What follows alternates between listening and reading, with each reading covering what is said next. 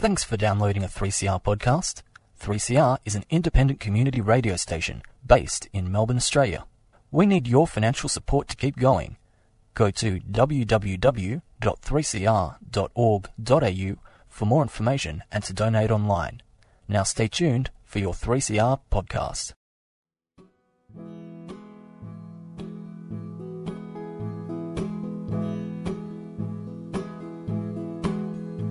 It's a shame, babe, but there's nothing that you could do. Things change, babe, such as my feelings for you. And you just look foolish when you put me down.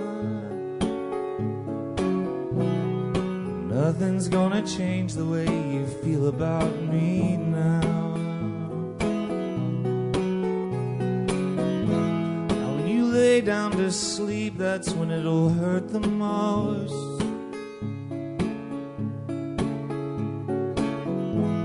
When you wake up alone and you still smell my smoke.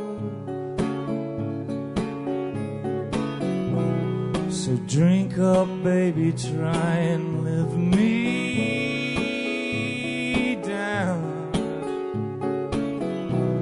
'Cause nothing's gonna change the way you feel about me now.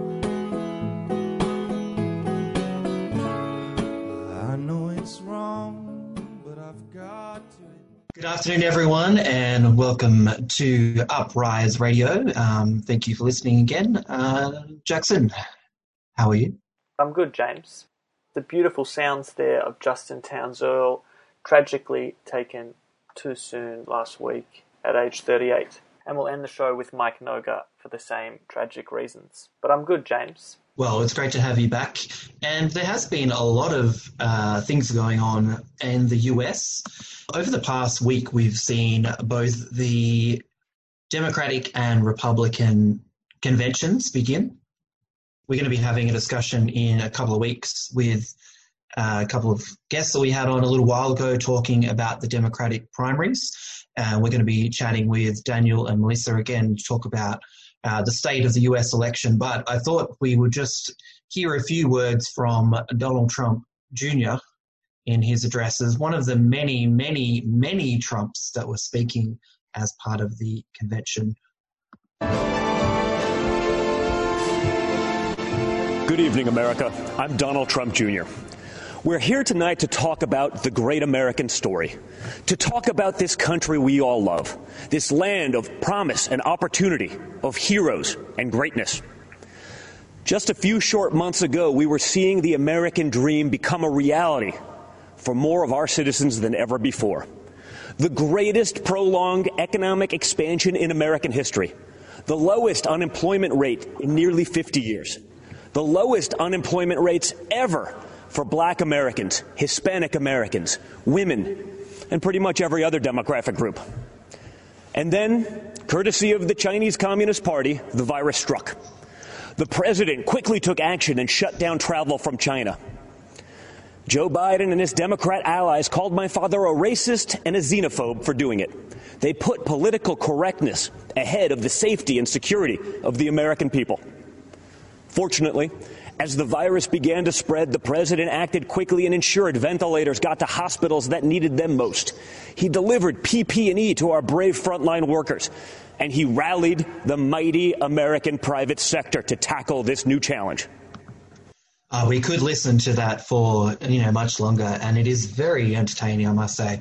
But the mighty private sector. I thought that, what's his name, Michael Mann or, some film director was just going to burst onto the stage, dragging with him Elon Musk. It's also really important. I mean, we're a radio show, but the setting, it's just this gauche, neoclassical, these huge columns, the hundreds of American flags, the whole staging of it is so bizarro world. All the Trumps rolling out, like some kind of mutated dynasty. There's been a lot of, Trump himself, talking about how Joe Biden is some socialist. Just the distortion of the truth is, I mean, it still surprises me after all this time.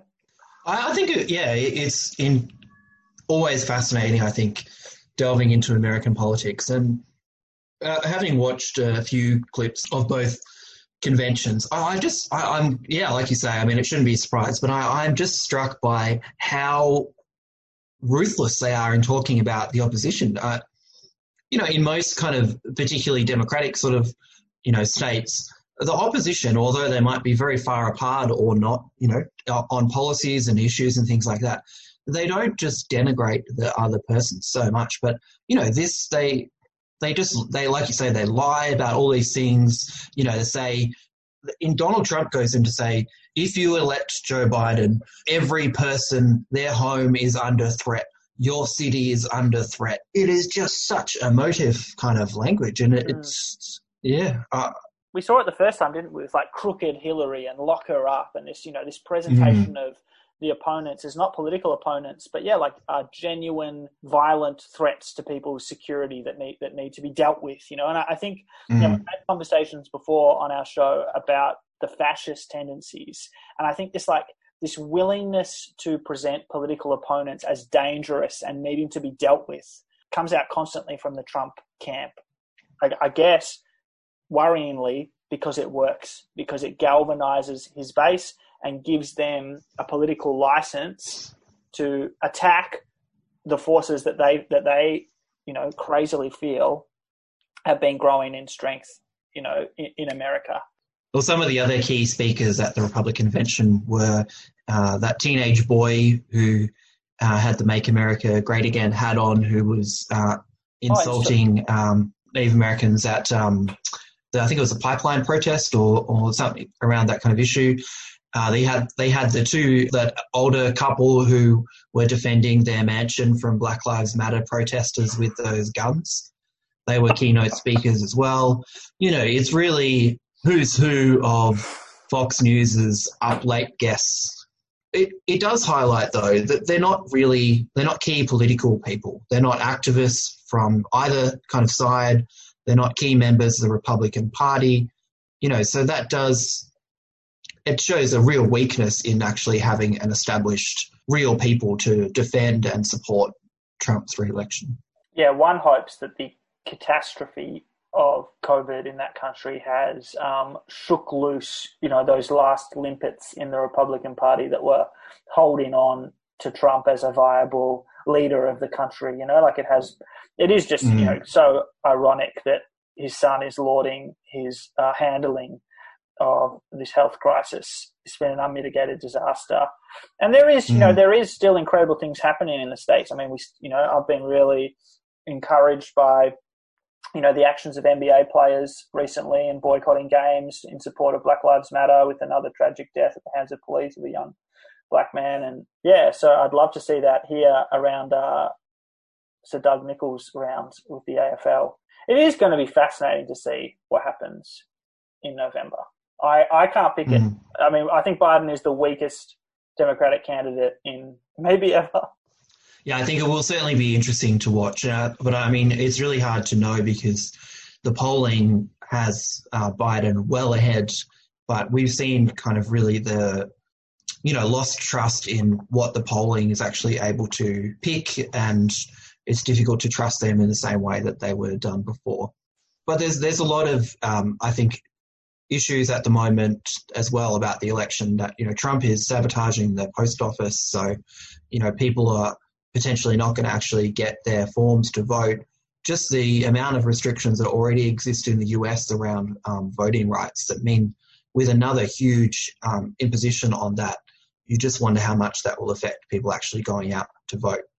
Totally. It's also, there's so many crazy things about that system, the way they hold the election often on a weekday, so the people who don't have the luxury of getting out of work to go and vote can't do it. Like most democracies in the world have their elections on a weekend, so to encourage access. There's so many things about the US electoral system that seem to be discouraging voters, especially voters who may be from marginalised communities, may have difficulty moving around cities, all of those things, and to stop postal votes, that's exactly the type of person you're wiping out from voting. Someone who might live a long way from a polling station, can't take time off work, might have mobility issues, might have caring responsibilities that prevent them from getting out of the house. You know, these are politicians love to talk about, you know, forgotten Australians and forgotten Americans, but, you know, these people have been deliberately put to the back of mind by the political machinery of the United States. This is not some, you know, quirk of their system. It's just quite deliberate, you know, like denying, you know, people currently in prison the right to vote, even though, you know, government policy affects them so directly. Currently in prison, but also often, depending on the state, if you have a criminal record, you're often not able to vote either. But Trump is trying to delegitimize the election itself. Some of those people that live further out of the cities and things like that, it could be very well that they are actually Trump supporters. You know, I think that the Democrats, Biden, and particularly Harris, have a lot more support in bigger city, kind of cosmopolitan kind of areas, things like that. So, yeah, I think it's not necessarily about directly targeting Democrats. It's about targeting the whole legitimacy of the election itself and postal voting, which he's already flagged a few times. And I think, you know, that fits in very well with the kind of his populist sort of ideology. Yeah, well, I look forward to talking to Daniel and Melissa again about all this in a few weeks' time. Today we're talking about something completely different. We are talking about the arts industry here in Australia, which has obviously been suffering pretty intensely with nobody going to gigs or galleries or theatres or performances. So we're going to get a couple of performing artists in to chat. So stay tuned to 3CR. Hi, I'm... No, I didn't do testing. Oh, okay. Testing. Okay. Hi, I'm Susanna Espy. And I'm Isla. And you're listening to 3CR. The reality of COVID-19 for the performing arts scene has broadly been a dire one. Industry bodies from Live Performance Australia through to the Australia Council have begged the government to intervene with a package that goes directly to artists and the vulnerable institutions that house and nurture them, places like La Mama, VoiceWorks, Meanjin and others. But these requests have fallen on stone-deaf ears. There has been no rescue package for arts or artists, with the JobKeeper scheme seemingly designed to omit the common work practices of this truly gig economy. Since the onset of COVID, fully a third of Australia's arts institutions have been stripped of their already limited funding. On television, the Ministry of Arts has actually wound back the local content requirements, supposedly to protect media companies. The writer and arts critic Alison Croggan put it succinctly in an article she wrote for Witness magazine in April. Australians might want culture, she wrote. Every survey shows that they do, but the government doesn't want us to make it. The federal government has an ideological agenda to destroy anything in Australian culture that is worth a hill of beans. What it does propose to fund, a huge war museum that no one wants, or a stunt on circumnavigating Australia to commemorate a voyage that literally never happened, has nothing to do with culture. Instead of culture, we'll have an endless parade of vacuous nationalistic propaganda. So on Uprise Radio is to combat this type of fear that a vibrant critical artistic scene will be replaced with vacuous propaganda, that we've invited our two guests today. Sarah Ward is an actor, singer, writer, and all-round iconoclast, and Mitch Jones is a director, performer, writer, and circus maverick, and we welcome you both to the show. Thank you. So first of all, Sarah, how would you describe your mood and the mood of your artistic community, your friends and colleagues that you make work with during these times? There's more than two things going on at once, but at least two things going at once at any time for me. So I feel brave and I feel scared. I feel inspired and I feel like digging a hole and never coming out of it. I feel gratitude and I feel jealous. I feel worried and I feel hopeful. I feel so many things, and I think it is a time for... I also feel lots of things and feel nothing. So I think that's a bit of a problem for me too, is the numbness. But I think it's all really normal. And sometimes I reach out on social media or I call somebody and I ask them if they're feeling the same. And they often are. I think in this time, I'm not on JobKeeper or JobSeeker, and I don't think I would have been able to get it. So it's lucky for me that I spent quite a bit of time just before this engaging in community organisations and nurturing those relationships. And I teach locally at the Footscray City Primary School, and that's all via Zoom at the moment. And I teach Odie, Mitch. Right. Teach Mitch's daughter too, who's an absolute legend. She loves those classes. I'm making a friend. And the interesting thing about this teaching and this community engagement is how cyclical it is. So it's like who's teaching who's giving to who. But at the end of the day, they're learning, I'm earning an income, and we're all connecting in. So that's kind of been COVID for me, is I've been very busy in those areas and then therefore quite tired, but happy. Yeah. It is. So you've kind of had to diversify and hook into local people, and local community, because you have had shows touring the world and shows that have toured Australia to big audiences. And, this is what I suppose that's what's fallen out. The arse end has fallen out of the industry in that sense, because I imagine you had things that were coming up that have been cancelled. I want to, and you're nodding your head to our viewers, our listeners out there who cannot see anything. But Mitch, I wonder whether you could reflect on why you think the federal government, and it's got like a cheerleading support from groups like the IPA, is so intent to undermine the value of public arts, from defunding humanities to neutering the Australia Council. Do you think it's deliberate, or do you think it's just an accidental occurrence? I think it's entirely deliberate, because it's an attack on critical thought. They want to narrow the boundaries of what sort of dialogue is happening in our society. And I think that one of the things that art does incredibly well is it broadens people's ability to empathize with ideas and situations that they might not have personal experience of. And the outcome of that is a society that's more compassionate and more considerate of different perspectives on important events. And I think that conservatism, as represented by the federal government's attitude, relies pretty much on people not doing that and not having a broader and more empathetic perspective. And I think it's also very intertwined with the neoliberal politics of capitalism, because I think there's a crucial point here, which I've only seen a few people touch on, but the reason that the government is not supporting the arts with a recovery package in the way it's supporting other industries is, I think, specifically because they know that our sector is resilient enough that activity will resume without that support being there, because we're self-motivated by reasons that aren't just financial. So there is a big process going on with individuals and collectives who continue to make work, who want to continue to make work, or who, like myself, are advocating for work to be made that is separated from commerce and separated from economics. But it's a double-edged sword, because, of course, the more present we are in the recovery of our own industry, the more we're fulfilling this kind of prophecy that they've made, which is that they can do absolutely nothing to support us and we'll still get back up and keep going. So, it's a really bittersweet kind of situation that we're in, where, in a way, the fact that we've been completely abandoned, it's like we've been left to our own devices. And I think at this point in time, it's a really crucial moment for the Australian cultural industries, because the direction that we decide to go in next could determine a lot of what happens in the next sort of cycle of work making and creative dreaming. And I think it's important that we choose with the right priorities in mind.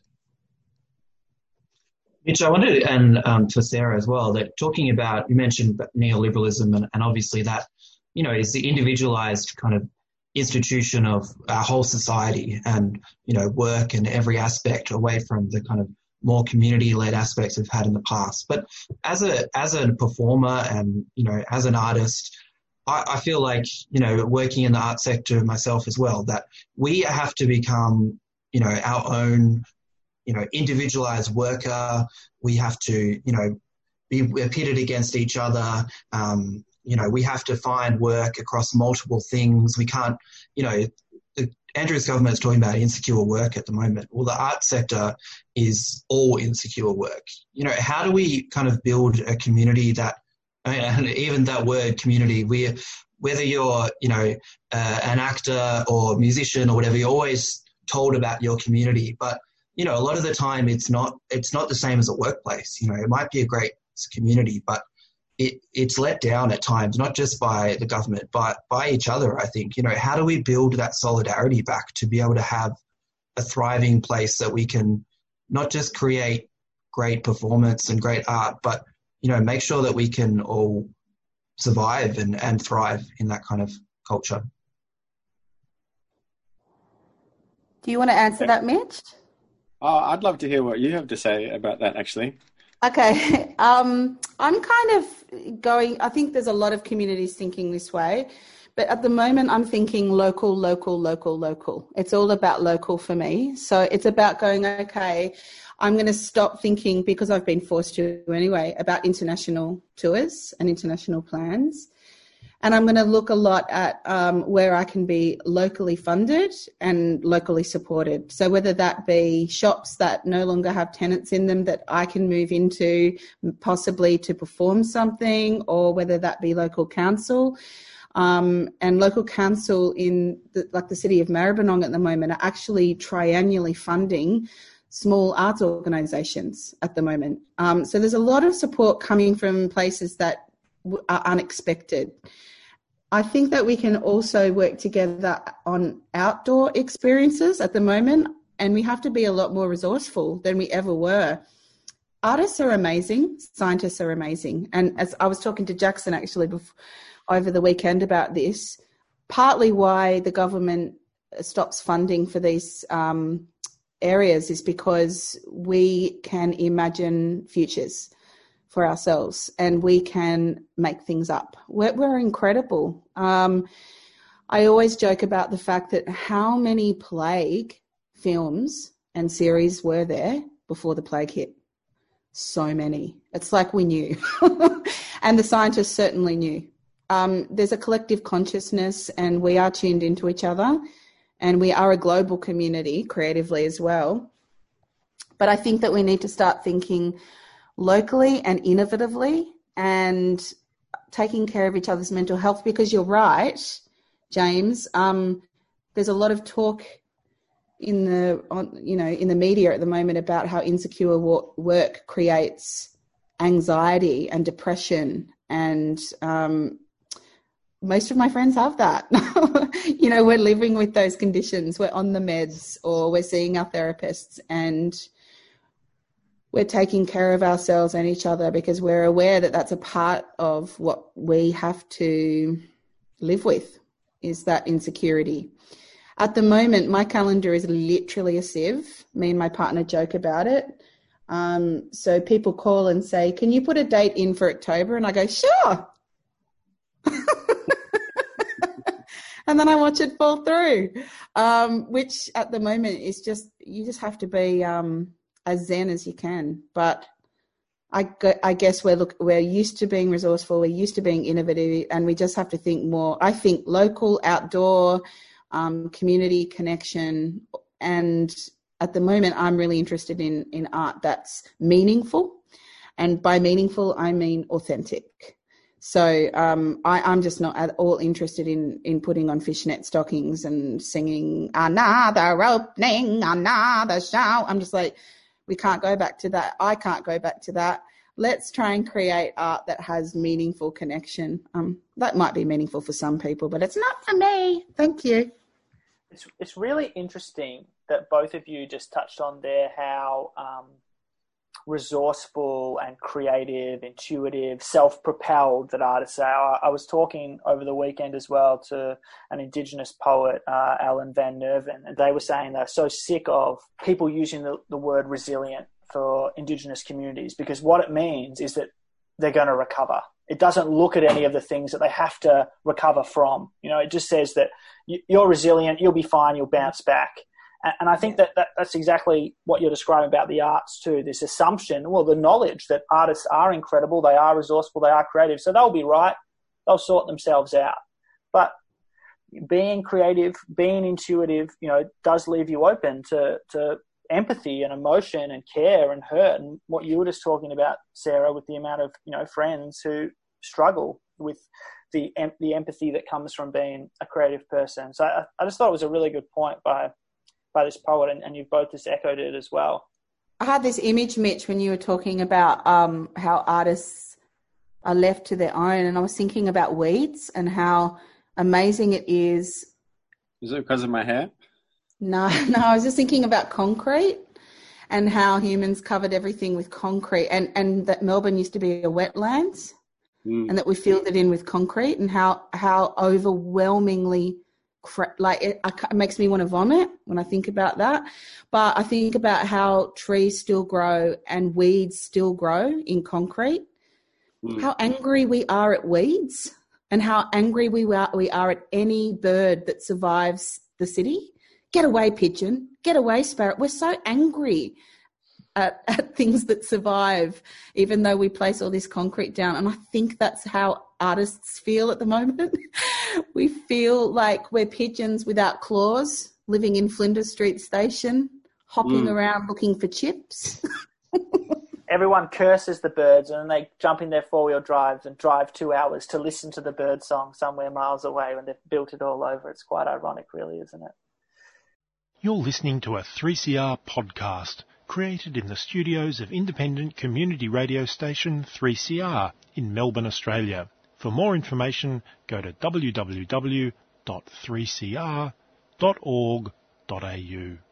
Yeah, I was going to quote that line back to you, Sarah, that you're not doing. You said to me over the weekend, when I think about a project, if it doesn't say community, connection, and authenticity, then I say no to that project. I thought that was an amazing way, like a great mantra to live by.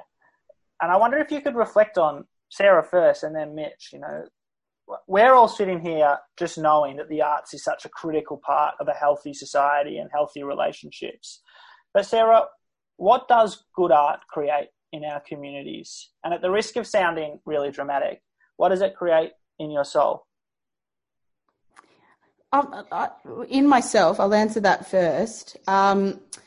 Good art always makes me feel, it's just that word again, connected. It makes me feel like I'm not alone. It makes me feel like I'm not crazy for having lots of feelings or big feelings. It makes me feel grateful. It helps me understand my privilege. It helps me understand other people's perspectives, cultures, like Mitch was talking about. It exercises compassion, and it engages my imagination. And it makes me often feel like when I was a child and I could escape, but I'm not always interested in escaping.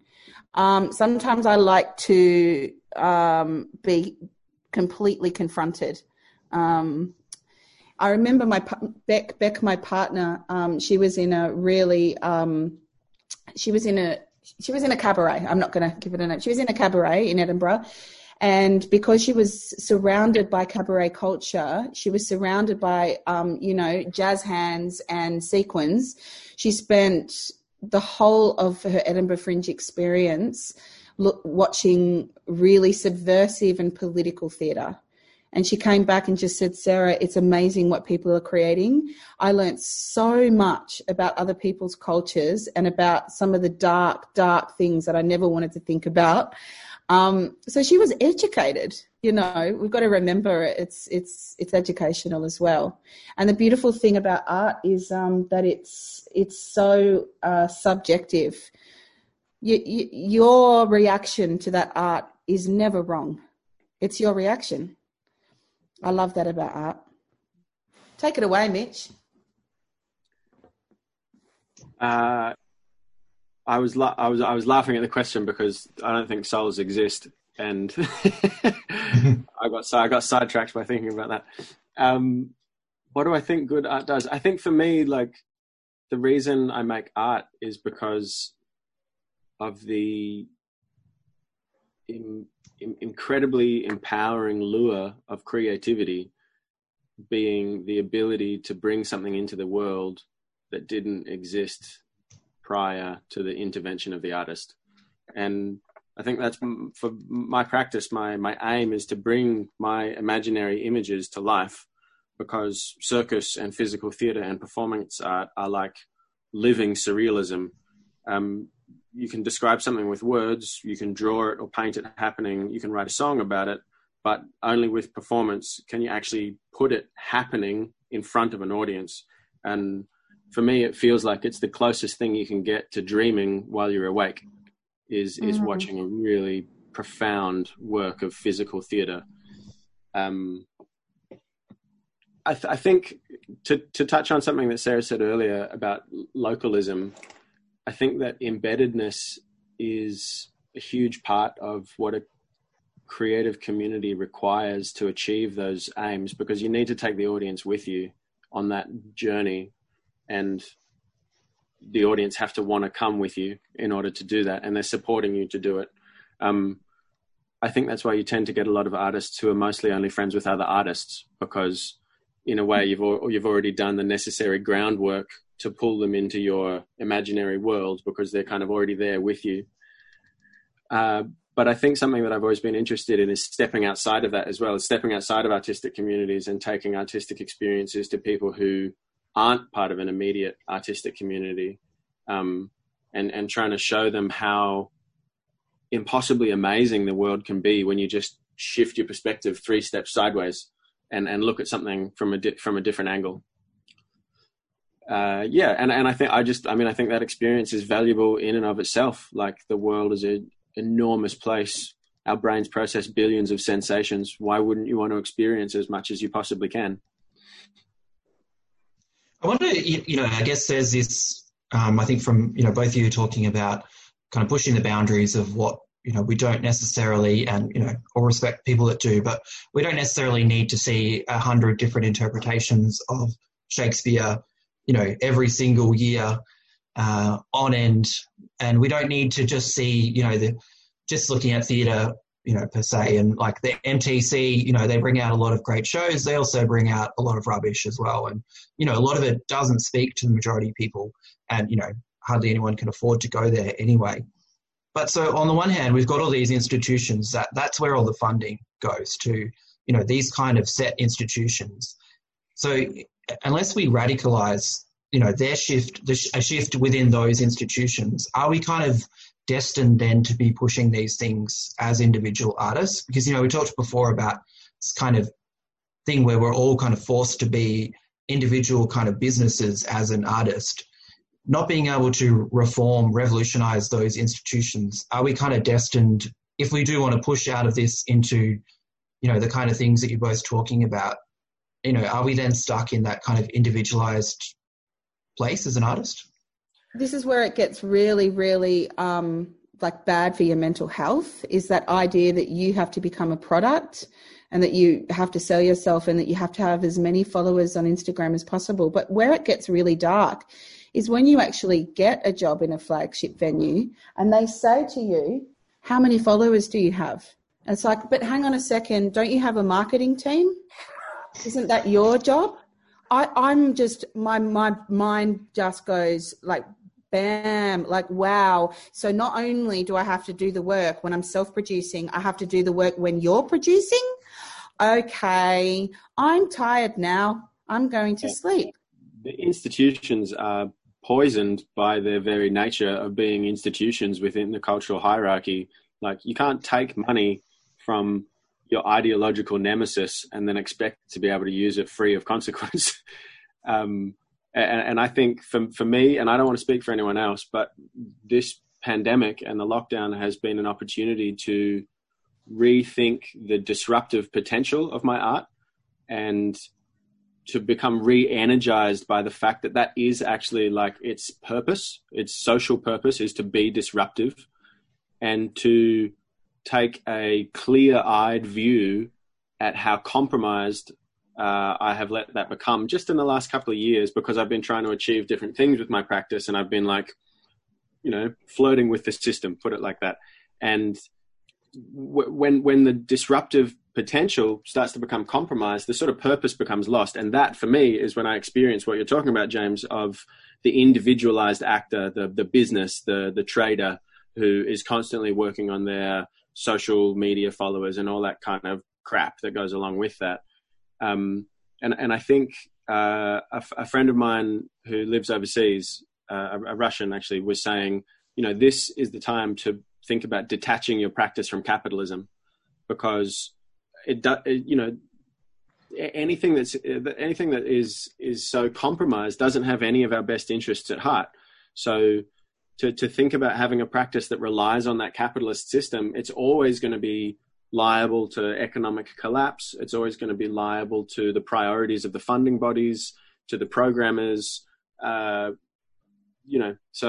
I think to go outside of that is a huge adventure. It's like a huge challenge for us now. It's also incredibly frightening because you have to detach yourself from your ego. And I think that's the hardest journey for me. Is ever since I was young, I had this idea that, what it meant to be successful was to be a household name, was to be on TV, was to be touring constantly, and to just go, okay, I'm a teacher, I'm a facilitator, I run workshops, and I perform. And for me, that would have been 5 years ago a massive compromise, because my ambition was to be a full-time performer. But my concern is that if I'm a performer plus I'm a teacher and I work in community, I'm tired. I mean, I'm really tired. I've had quite a bit of illness in my life. I'm on the edge of chronically tired, if I was to be honest. And that's just me, but I think there's a lot of artists in this position. I have to compromise the work that pays me regularly in order to perform. So I've got some really big decisions to make about that, and I think a lot of artists do, about capitalism. Detaching yourself from capitalism in some ways is saying I'm okay to not be paid, or this is something I do for love. That's the real challenge right now, isn't it? Like, it's also like, why do you have to jettison the possibility of your disruptive, radical art reaching a broad audience?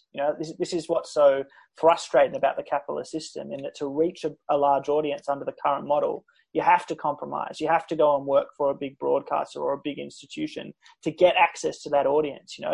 That there is, it appears to be forces at work stopping independent artists reaching broad audiences without that compromise. But it's also... I was going to say, in terms of, like, James, you were saying, what do we do? Sort of like a question.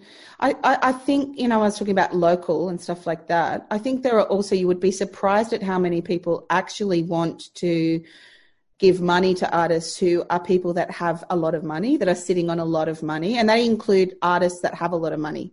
And I've been in contact with some of them to help me with projects in the past, thinking they would say no, and they say yes, and you're tax deductible. And I know that, and in some ways, if you're lined up with someone that has very similar politics to you, that is funding your art, and it's not the government, yippee. You know what I mean? Like, you don't have to answer to the government. You don't have to be their toy. You don't have to do an acquittal. It is a possibility, and I also think that idea of collectives, like, let's go back to the 90s and let's have little collectives, like little music collectives, and we take care of each other. And the circus does that. Circus already does that. I reckon the circus community can probably, I mean, you're probably jaded about it, Mitch, but I sort of watch the circus community on the outside a bit. Sorry, I'm guessing. But and I think that the circus community, they do it well. Yeah. When it comes to collective. Would you agree? Yes, I would definitely agree with that. And lots of great examples of people like Malia Walsh from Circus Striptease, who just last year organised something that I forget the name of the project, but she got people to donate as much as they could afford to a central fund that was then split into however many parts. I think it was 6 parts.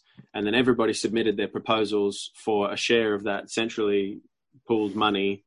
And then the projects were chosen at random out of a hat. And I can't remember how many entries there were. Maybe there was a couple of dozen, but it just removed all of this kind of like idea of some sort of oversight or value executive choosing the thing that they thought was going to be the best.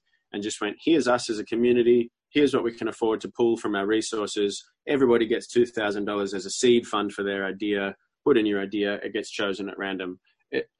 Absolutely amazing and totally anarchist way of self-funding the arts. And I just want to say, because I think Sarah made a really good point, that the problem with what I'm saying earlier is that it does leave the arts industry vulnerable to being the preserve of the wealthy. If it's only made by people who can afford to make it without being paid, then that has its own massive ideological trap in it, which is that if it's only done by people who can pay themselves to do it, then that's also a paradox that I don't have an answer for. But yeah, I think that's a great answer to the question that I was trying to put before and I think that it's really important, it's the arts community and it's the left as well, that we don't have any spaces anymore that we can, sit in, that we can perform in, that we can organize in, that we can share ideas in. And as Mitch said before, that we can dream in. We don't have any of those spaces anymore. They've all been taken over. And, I think that while there are some spaces that exist in a kind of like community aspect and, perhaps we need to look more at those or, occupying different spaces that we can have performance spaces in and building those kind of artistic collectives back. I think that that's a fantastic idea and a great way of kind of bridging those things forward. We are reaching the end of our time, but I think that something that both of you have touched on, in this disruptive moment, is that there is an opportunity to rethink how arts is done, how you do arts individually and how we do it more broadly as a community. And, just briefly, what do you think is most important in the art that you're going to create or hope to create as we, hopefully get out of this crazy situation we're in at the moment? What type of art do you guys want to be making? Exactly what Mitch said. Disruptive, messy, funny, disturbing, anarchic, transcendent. I just want accessibility. I don't want any more accessible. Thank you, Jackson. Accessibility. So art that people can actually afford to come to, and art spaces that people with different bodies can come to, and those who have illness or chronic illness can access, and young people. Yeah. Let's not think that theatre for young people always has to be patronising or created quickly or should be getting less funding or whatever. But yeah, that's my little dream. Mitch? Well, for me, I've been really feeling very creatively stimulated during this lockdown, partly because of the squashed circumstances that my imagination is living in this one-bedroom apartment.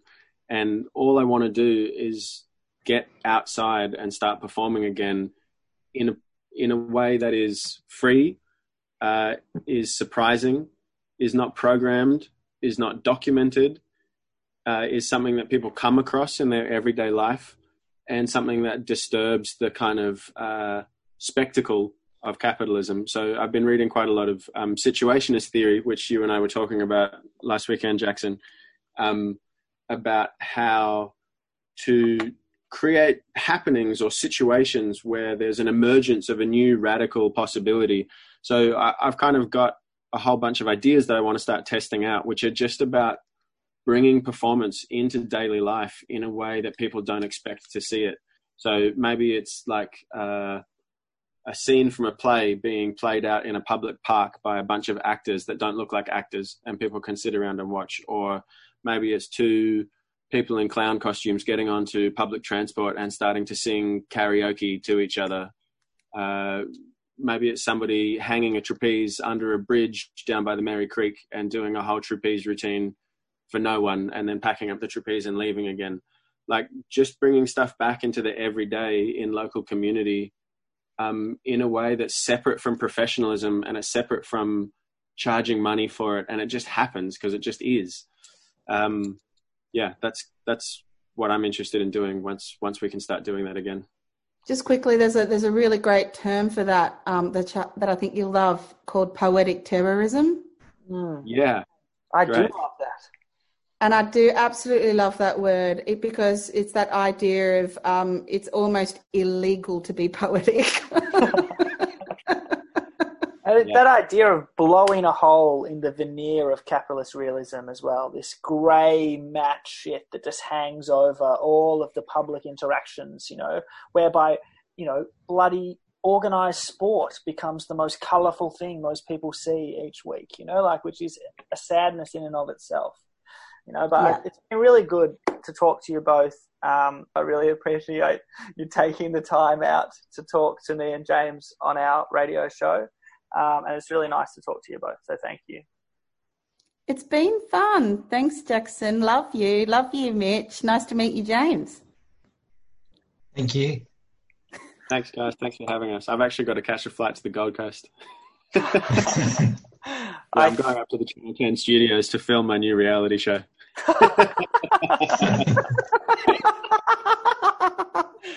Is that The Bachelor in Paradise? Yeah. Oh, you've heard of it. Great. Yeah. Are you following me on social media? I hope you find... Or just in real life? I hope you find a vapid, shallow, and short-lasting love. Enjoy. Yeah, and talk to you all again soon. We thought we would go out with a little bit of the music of Mike Noga. Now, there is no meaning to this song choice. It's just a ripping song. We're not making any comments about the arts industry at all. I hope you enjoy this music. And a very sad loss it is to the Australian music community. Goodbye, James. Goodbye.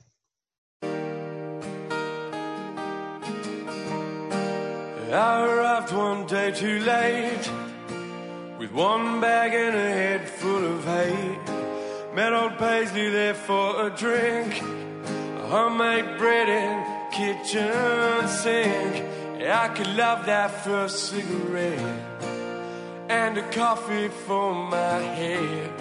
Throw our feelings out on the floor. And killed red wine, man, killed some more. And all my friends are alcoholics.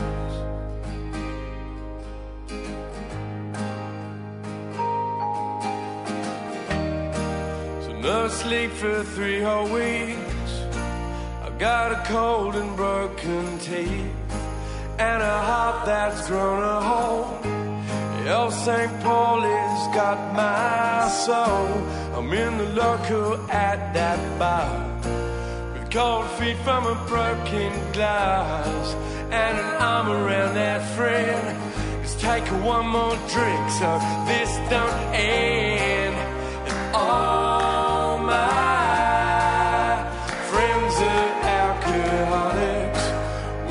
talk of getting old, we're all brown and grey and gold, and all my friends are alcoholics.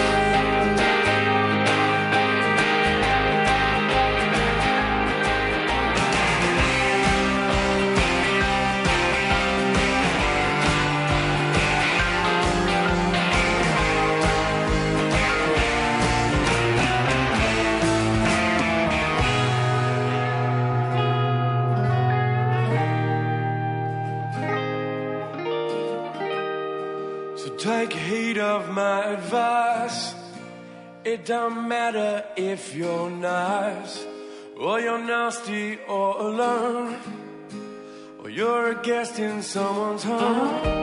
You just take one drink every day, and pretty soon you hear them say that you're welcome straight back in with your beer or bourbon, Coke or gin.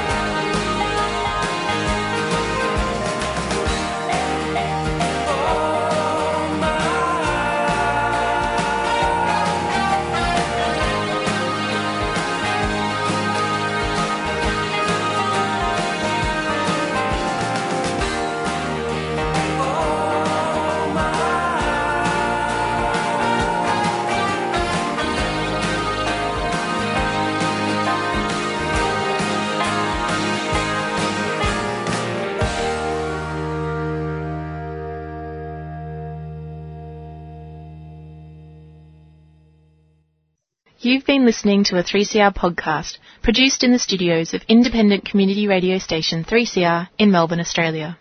For more information, go to allthews.3cr.org.au.